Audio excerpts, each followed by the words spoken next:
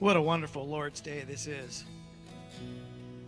And it's amazing as you get into praise and you get into His Word, what thrills us overwhelms all the fear and the anxiety and the stress that has come upon us. I'm Mark Reynolds. I'm one of the co-leaders of the men's ministries here, along with Steve Bolduc and Andy Collar and Dean McCaslin. And we want to welcome you again to this Sunday morning service.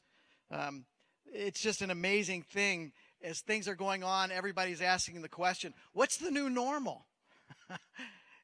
Is this it, the new normal now? Am I the new normal now?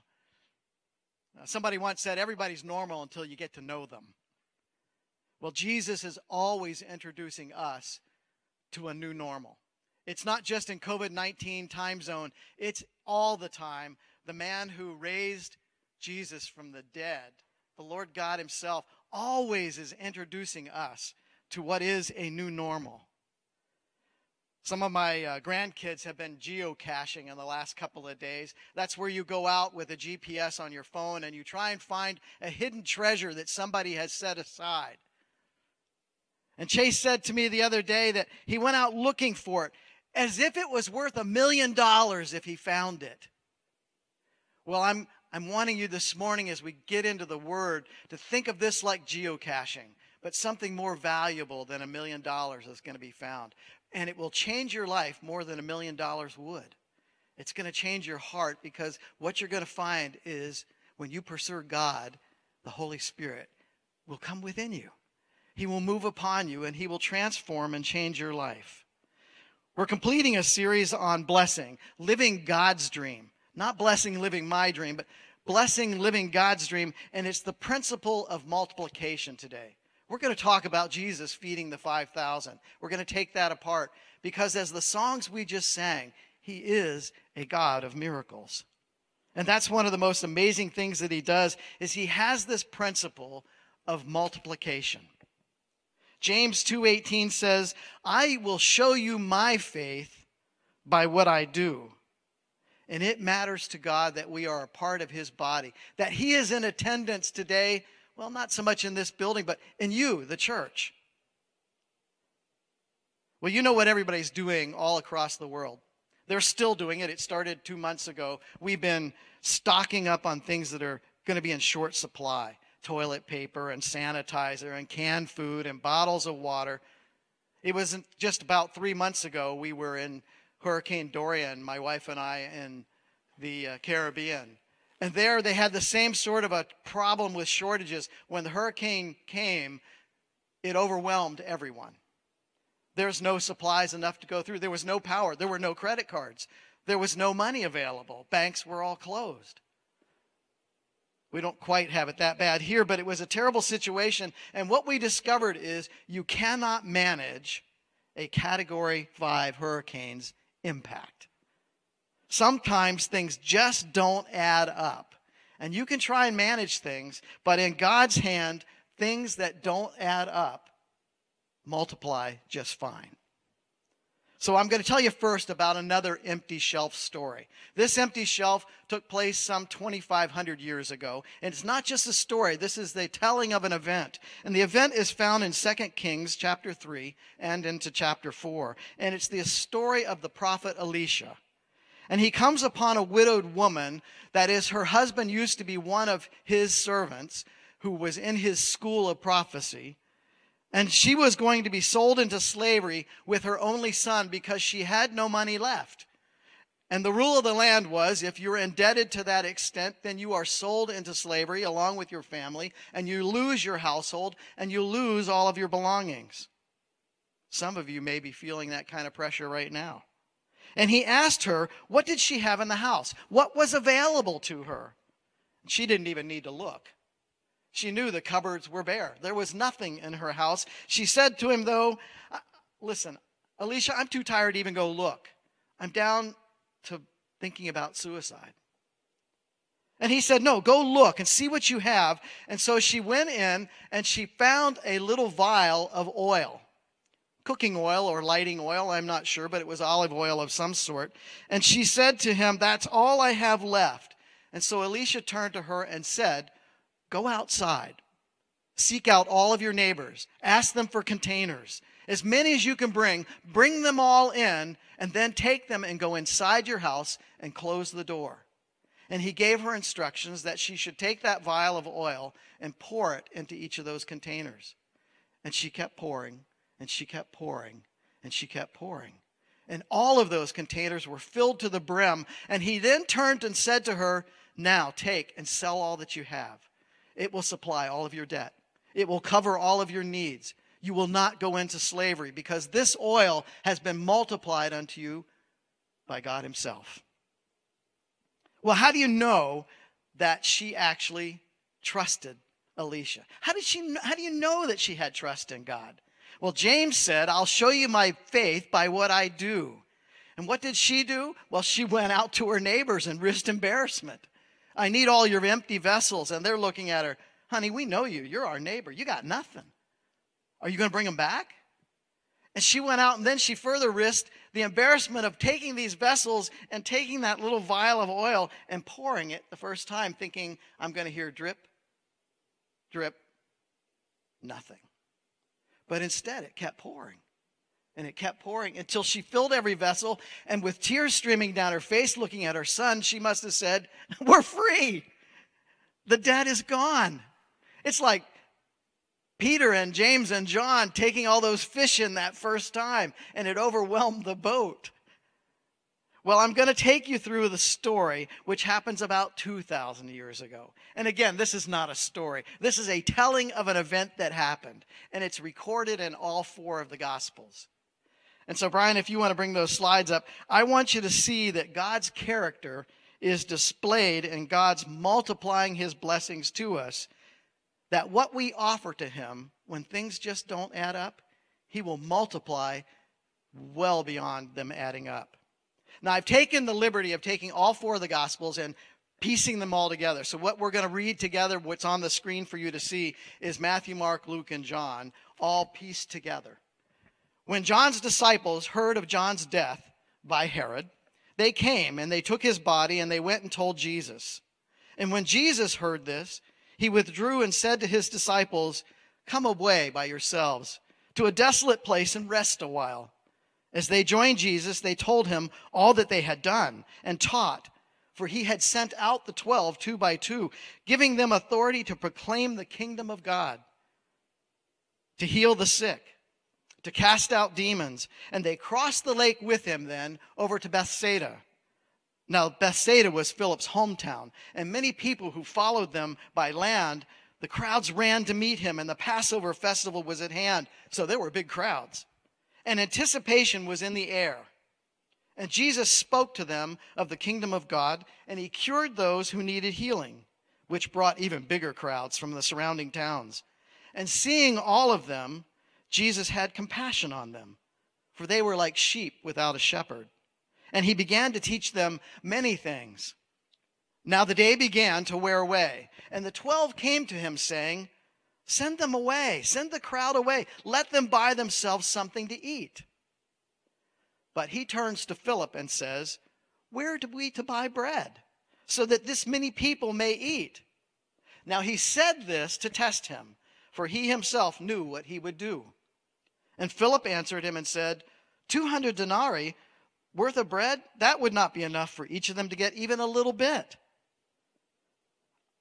And Jesus turned to him and said, "No, I want you to give them something to eat. Tell me, how many loaves do you have? Go see." And one of the disciples, Andrew, that's Peter's brother, said to him, "Well, there's a boy here. He has 5 loaves of barley bread and 2 fish. But what is that among so many?" And Jesus said, "Have the people sit down." For there was much grass in that place, and in groups of 50 and groups of 100, and now this would be some 200 to 300 groups of people. They did so. And then Jesus took the loaves, and lifting his eyes, he gave thanks to his Father. And he blessed the food, and he gave it to his disciples, and they set them before all the people. And as they ate, they all ate as much as they wanted. And when they had eaten their fill and were satisfied, he told them to gather up the leftover fragments. And they filled 12 baskets full of the fragments. Now those who ate were 5,000 men, not counting women and children. And when the people saw this sign that he had done, they said, "This indeed is the prophet, the one Moses spoke of, who is to come into the world." And they said to one another, "Something greater than Moses and the manna has happened here." See, Jesus is at all times visiting his gatherings of people. He's here in your living room right now. He's here wherever you happen to be, or in a church service when we return to them, and even with the few that we have here, 4 or 5 people. Jesus is here. He always attends to his people. So let's hit the story one more time. The 12 disciples, now this includes money-hungry Judas, self-centered Judas, and we'll get back to him at the very end. He had been sent out, he had sent them all out, the 12 disciples, 2 by 2, to proclaim the kingdom of God, to lead the people to repentance, to heal the sick. He gave them authority to cast out demons and to change the course of people's lives.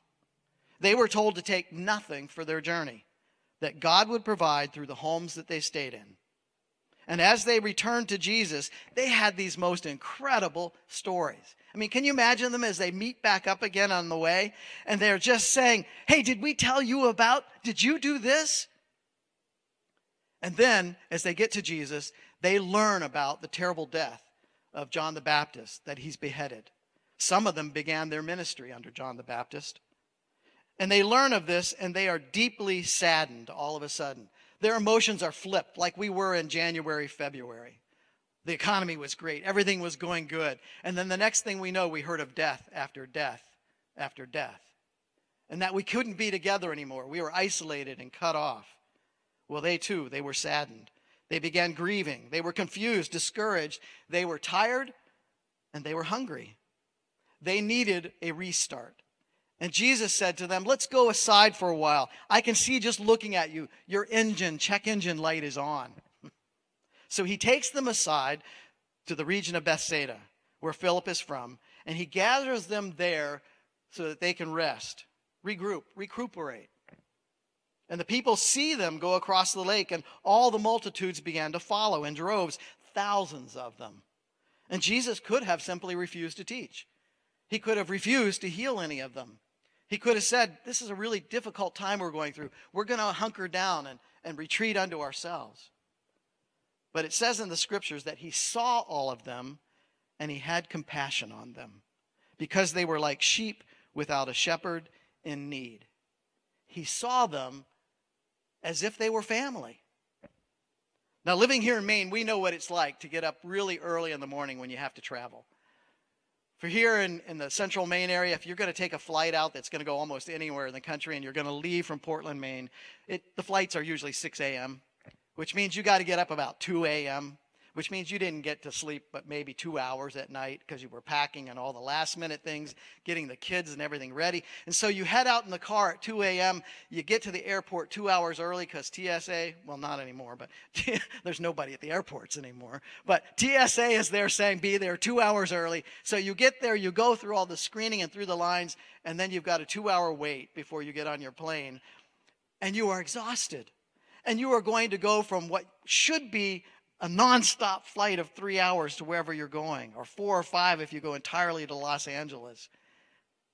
But it's going to take you all day because of delays and because you miss a flight and because of everything that goes on in life. There's delays in life. And we know what it is after a day's travel to be tired. That's how the disciples felt that day. They had been ministering to crowds. They had been so excited, anticipation of telling Jesus of the good things that had happened. But instead, they learn of John the Baptist's death, and they are immediately discouraged. It's like missing your flight, missing your connection. Well, they missed their connection really big. And so Jesus begins that day, though, with them, the disciples, and with them, the crowd, and he begins to teach them because they need to know about the kingdom of God. The shelves aren't empty. There's much there. And as he begins to teach them, it's not like today where he teaches from 10 o'clock until 11 o'clock and they all get to go home. 11 o'clock rolls by and Jesus is still teaching. 12 o'clock rolls by, and Jesus is still teaching. And he's beginning to heal the sick, cast out demons, lay hands on people who are frightened and anxious and worried. And it gets to be 4 o'clock. And it gets to be 5 o'clock. And the disciples are listening to their stomachs grumble, and they're going, hey, is he going to do anything about, we came here for a rest? Well, that's how they were thinking. Jesus, you're pushing it. God, what are you doing? It had been a double shift almost. Well, let me ask you a question. How's the media making you feel right now? At the end of the day, are you still watching the media? It's gotten to you, hasn't it? You're tired. You're depressed. You're anxious. You want to put it all away. I want to go back to the normal I used to know. But Jesus is never taking us back to normals that we used to know. I know, layoffs, you can't trust the government, you can't trust the economy anymore, you can't trust the elections, and yada, yada, yada. There's anger and there's factions out there everywhere you look. And you're now beginning to ask the same question the disciples asked. Jesus, do you care? I mean, how is this all fitting into the plan? Well, John 10 says on verse 13 to 15, and I don't think I have this slide up there, Brian. He says, he does not leave the sheep to the wiles of the wolves, to the schemes of the devil. He knows his sheep, and his sheep know him because he is the good shepherd. So Jesus turns to Philip, and he says to him, who was from there, by the way, from the town of Bethsaida, and he says a testing question. He's going to ask them a question that he's asking of us today. And he asks one of us, where do we get bread so all these people may eat? How are your resources doing? How's your bank account looking? How's your time off looking? What are you doing with your day? How can we do what God's will is in these circumstances?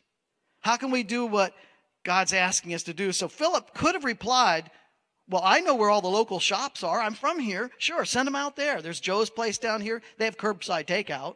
And they've got these other shops over here that you can have it delivered. But Jesus said, I want to see your faith at work. Because he had sent them out 2 by 2 for at least a couple of weeks, taking no money, no bread. And he said, my Father will provide for you. The correct answer from Philip would have been, Lord, you know where we're supposed to get this from. You can provide. It was only just a short time before they were at a wedding in which the wine ran out and he turned water into wine. An absolute miracle. And a wedding feast that ran out in the middle of the wedding feast on the 4th day Jesus arrives there had to go on for 3 more days.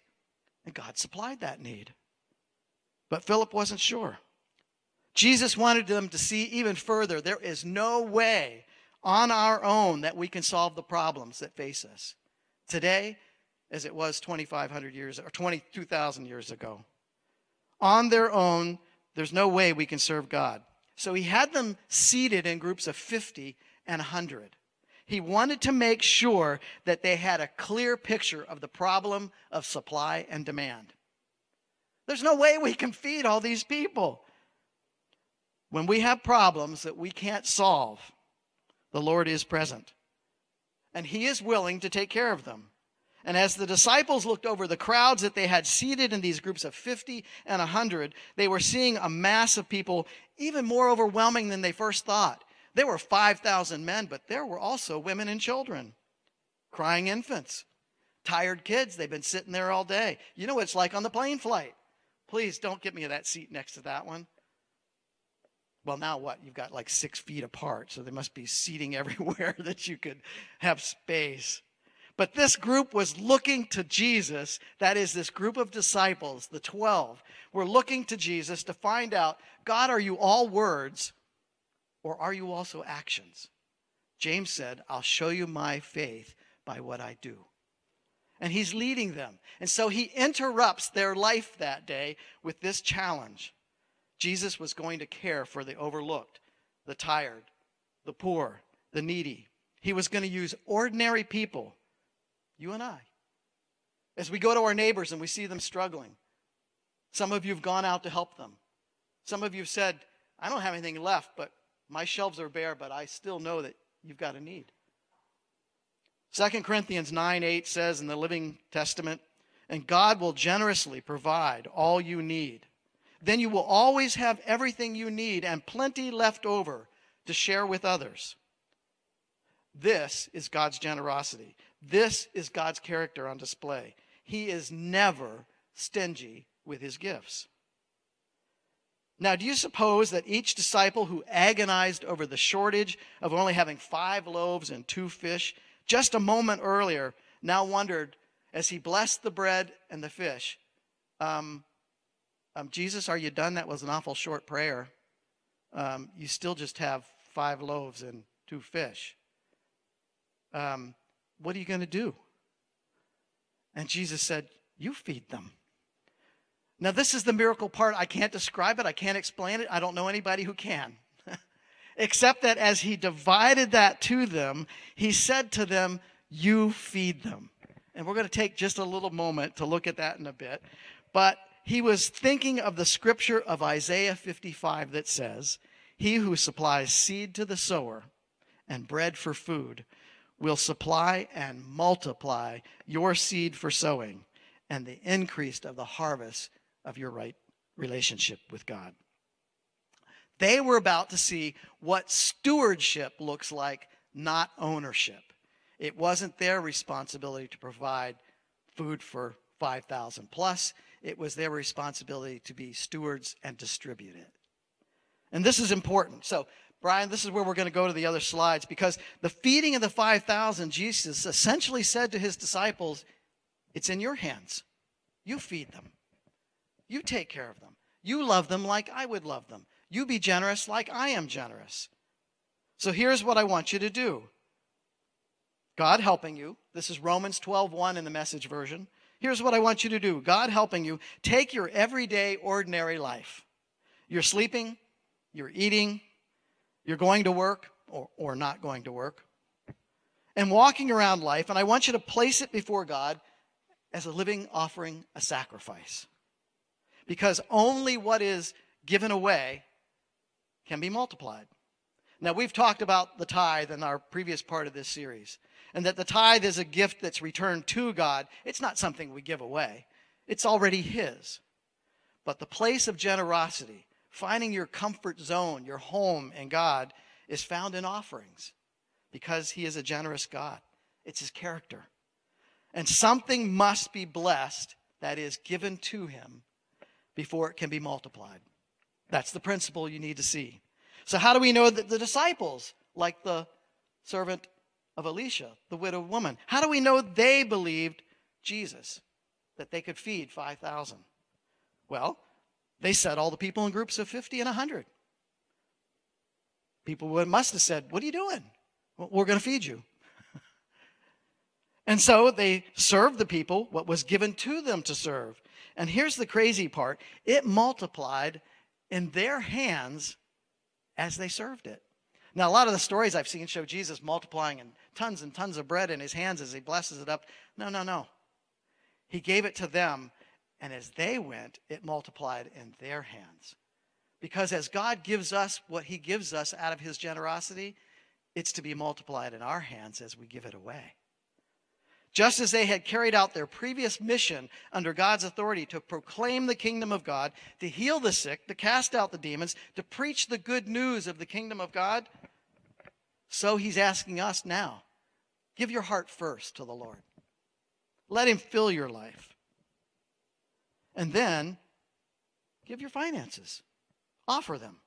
Your livelihood. You're going to work. Your everyday getting up. And then watch that be blessed of God. Because we give over and above that which is shared so that it is multipliable. It's true today as much as it was in that hillside in Galilee 2,000 years ago. Well, what went on that day? And as they each received the bread and the fish, they actually received this portion, 1/12 of the 5 loaves of bread and 2 fish. And as I said, they must have looked at that in their hands and gone, he's kidding, right? But as they turned to go and do what Jesus asked their faith to trust, it multiplied in their hands. And they went to the first group. If my math is correct, and I'm a math teacher nowadays, it means that of 200 to 300 groups of people, each of the disciples went 8 to 20 times and did this with that single first portion. And it multiplied in their hands. They watched it. I'll bet they were speechless. And what did it feel like that day as the crowds were going, wow, this tastes like manna from heaven? Were they thankful? Did they ask the disciples, where'd you get this? We're from around here. There's nobody that's been baking this much. Because when God displayed this generosity and compassion, he showed them that what is given to God first, freely offered, is multiplied, just like the widow's oil was multiplied. And when we trust him, and when we act on it, he will give clear evidence of his love and presence. Now, let's get back to Judas for just a moment. He's the one disciple that didn't quite get it. He was the one who held the money bag tightly, pilfered it. He thought, I'll get by in these tough times, but it means I have the right to steal. Well, this miracle would eat at Judas for the rest of his life, like a cancer. It grew until that night, just before Jesus is going to have the Passover, when Mary anoints Jesus' head with this expensive perfume that was worth 200 denarii, same amount that they said they could feed the 5,000 with, maybe. It ate at Judas because he said, I don't get it. You're willing to give your life away and not make us kings? You're willing and asking us to trust you, but then I see this breakdown of blessing, that it's not just for me. Matthew 6:24 says this, no one can serve two masters, for he will hate the one or love the other, or else he will be loyal to the one and despise the other. You cannot serve God and mammon. Now, mammon, I think we said in the previous series, is a word that means riches. It means an attitude of the heart that says, I don't need God, I'm self-sufficient. I want it my way. I like what you have to say, God, but I got my own ideas. And it's all in the planning. If I plan and invest, I'll build up my reserves. I'll set up my reserves for a rainy day. I can make it through COVID-19. I got enough in the bank account. You don't need God, just trust in the riches that are in your account. Mammon is basically, it's the spirit of the world that says, and that spirit is a liar. Mammon promises those things that only God can give. Mammon says, I'll give you security. I'll give you significance. I'll give you identity. I'll give you independence. I'll give you freedom and power to overcome all of sin's brokenness. COVID-19 won't touch your household, Mammon says. I got it. Well, Jesus faced the same temptation in the wilderness. Wealth that tries to replace God rather than serve and worship him. Matthew 4:1-11 says, and the devil took him to a very high mountain and showed him all the kingdoms of this world and their wealth. And he said, I'll give all of this to you if you'll bow down and worship me. See, mammon says it can insulate us from the problems of life. Money is the answer to every situation. Now listen, money and mammon are not the same thing. Money itself is not inherently evil. We can read in 1 Timothy 6:10, it says, the love of money is the root of all kinds of evil. But mammon says, take. That was Judas. God says, give. Mammon is selfish. Wait, this is mine. God's generous. It's yours. Mammon says, if you had more money, people would listen to you. If you had more money, you could help more people. Mammon says, we need a miracle of influx of money, especially at these times. I'll tell you what, I don't have much, but let's buy a lottery ticket. Let's do contests. Let's substitute. Mammon says, substitute for God. You can get by on your own reserves. When we think most of our problems could be solved with more money, it's a sign that we're under the influence of mammon. If the problem you're experiencing right now, even in COVID-19, I'm going to go out on a limb and say it. If you're experiencing problems that can be solved with money, that's not your real problem. Your problem goes deeper than that. Malachi 3:6 says, I, the Lord, do not change. Return to me. I'll return to you. But you say, how shall we return? Have we left? Have we robbed you of what's due? And God says, you are robbing me. And how, you ask? I will tell you, God says, you're under the curse. For you do not bring the whole tithe and the offerings into the storehouse. So put me to this test, if I will not then open the windows of heaven for you. And I will even rebuke the devourer for you. Each new day of living brings a test, not of my ownership, but of my stewardship. It's not how much money or resources that I have or we have that matters. It's who it belongs to. God uses things, stuff, ours and others, as a test, just like he did that day on the Galilean hillside with Philip. He tests our hearts. He wants to know what's inside there. What kind of trust do you have? And how we respond to somebody else being blessed, well, that says a lot about the condition of my heart too. It's no coincidence that the 10th commandment says, you shall not covet your neighbor's stuff. To covet is to set your heart upon it. God doesn't care if we have stuff. He cares if stuff has us. I'll tell you much about a person's heart. That's what's important. And so God chooses to focus his attention there. Now, there's a spirit of pride that's out there too. It's a companion of mammon. It compares yourself with others. At least I'm not as bad off as they are. And there's a spirit of poverty out there that says, I want what they have. It's not fair I don't have what they have. That opens the door for me to steal. My son's a police officer in Florida. This whole last 2 months, all he's been dealing with are break-ins and stealings and domestic violence because the pressures are getting bigger and bigger.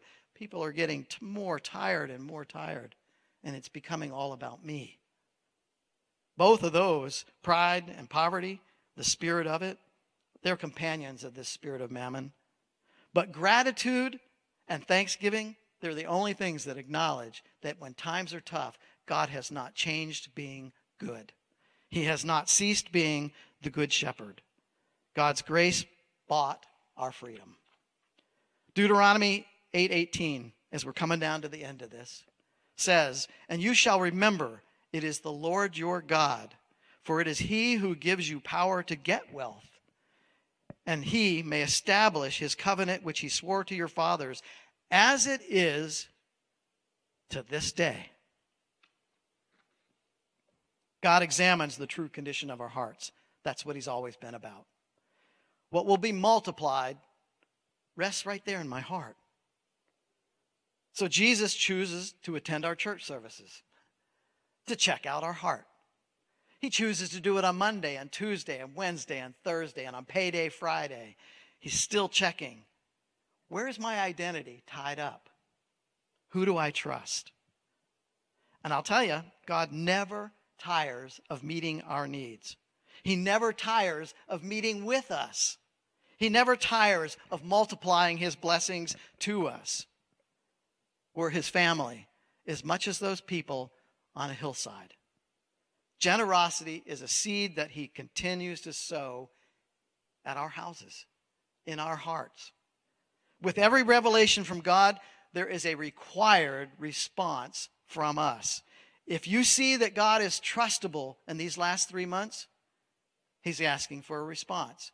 Trust him deeper. Don't quit now. Endure. What is God's agenda?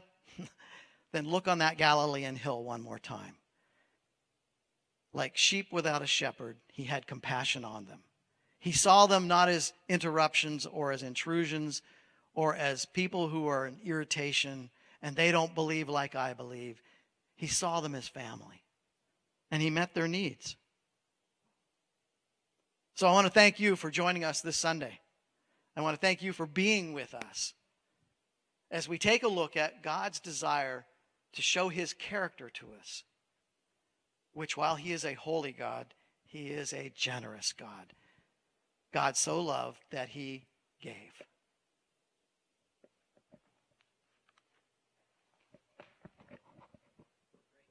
Thank you so much, Mark. So thank you again for joining us today. I'm going to close in prayer, but before I do that, I just want to remind you about our midweek fellowship. It's going to be happening on Tuesday night this week at 6:30. So we'd love if you would join us on Zoom. We'll send out the link, but it's going to be awesome. So let's pray. Lord, we love you and we thank you that you are good. I thank you for this word that you brought forth today. I pray that you'll help us as we go about our weeks, Lord, as we just are in your presence and we really don't have much else to do besides go after you. So, Lord, I pray that you will speak to the hearts of your people, and I pray that you will help us to just remember who you are this week. Lord, we pray that you'll just bless every single person. And, Lord, we do pray for our service next week that you will allow it to be where we can come together, even if it's just in the parking lot, God, to fellowship together and to worship together. We love you in Jesus' name. Amen. All right. Well, thank you. Have a great week. Enjoy. And we will hopefully, if everything goes well, see you in the parking lot next week. Have a great week, guys.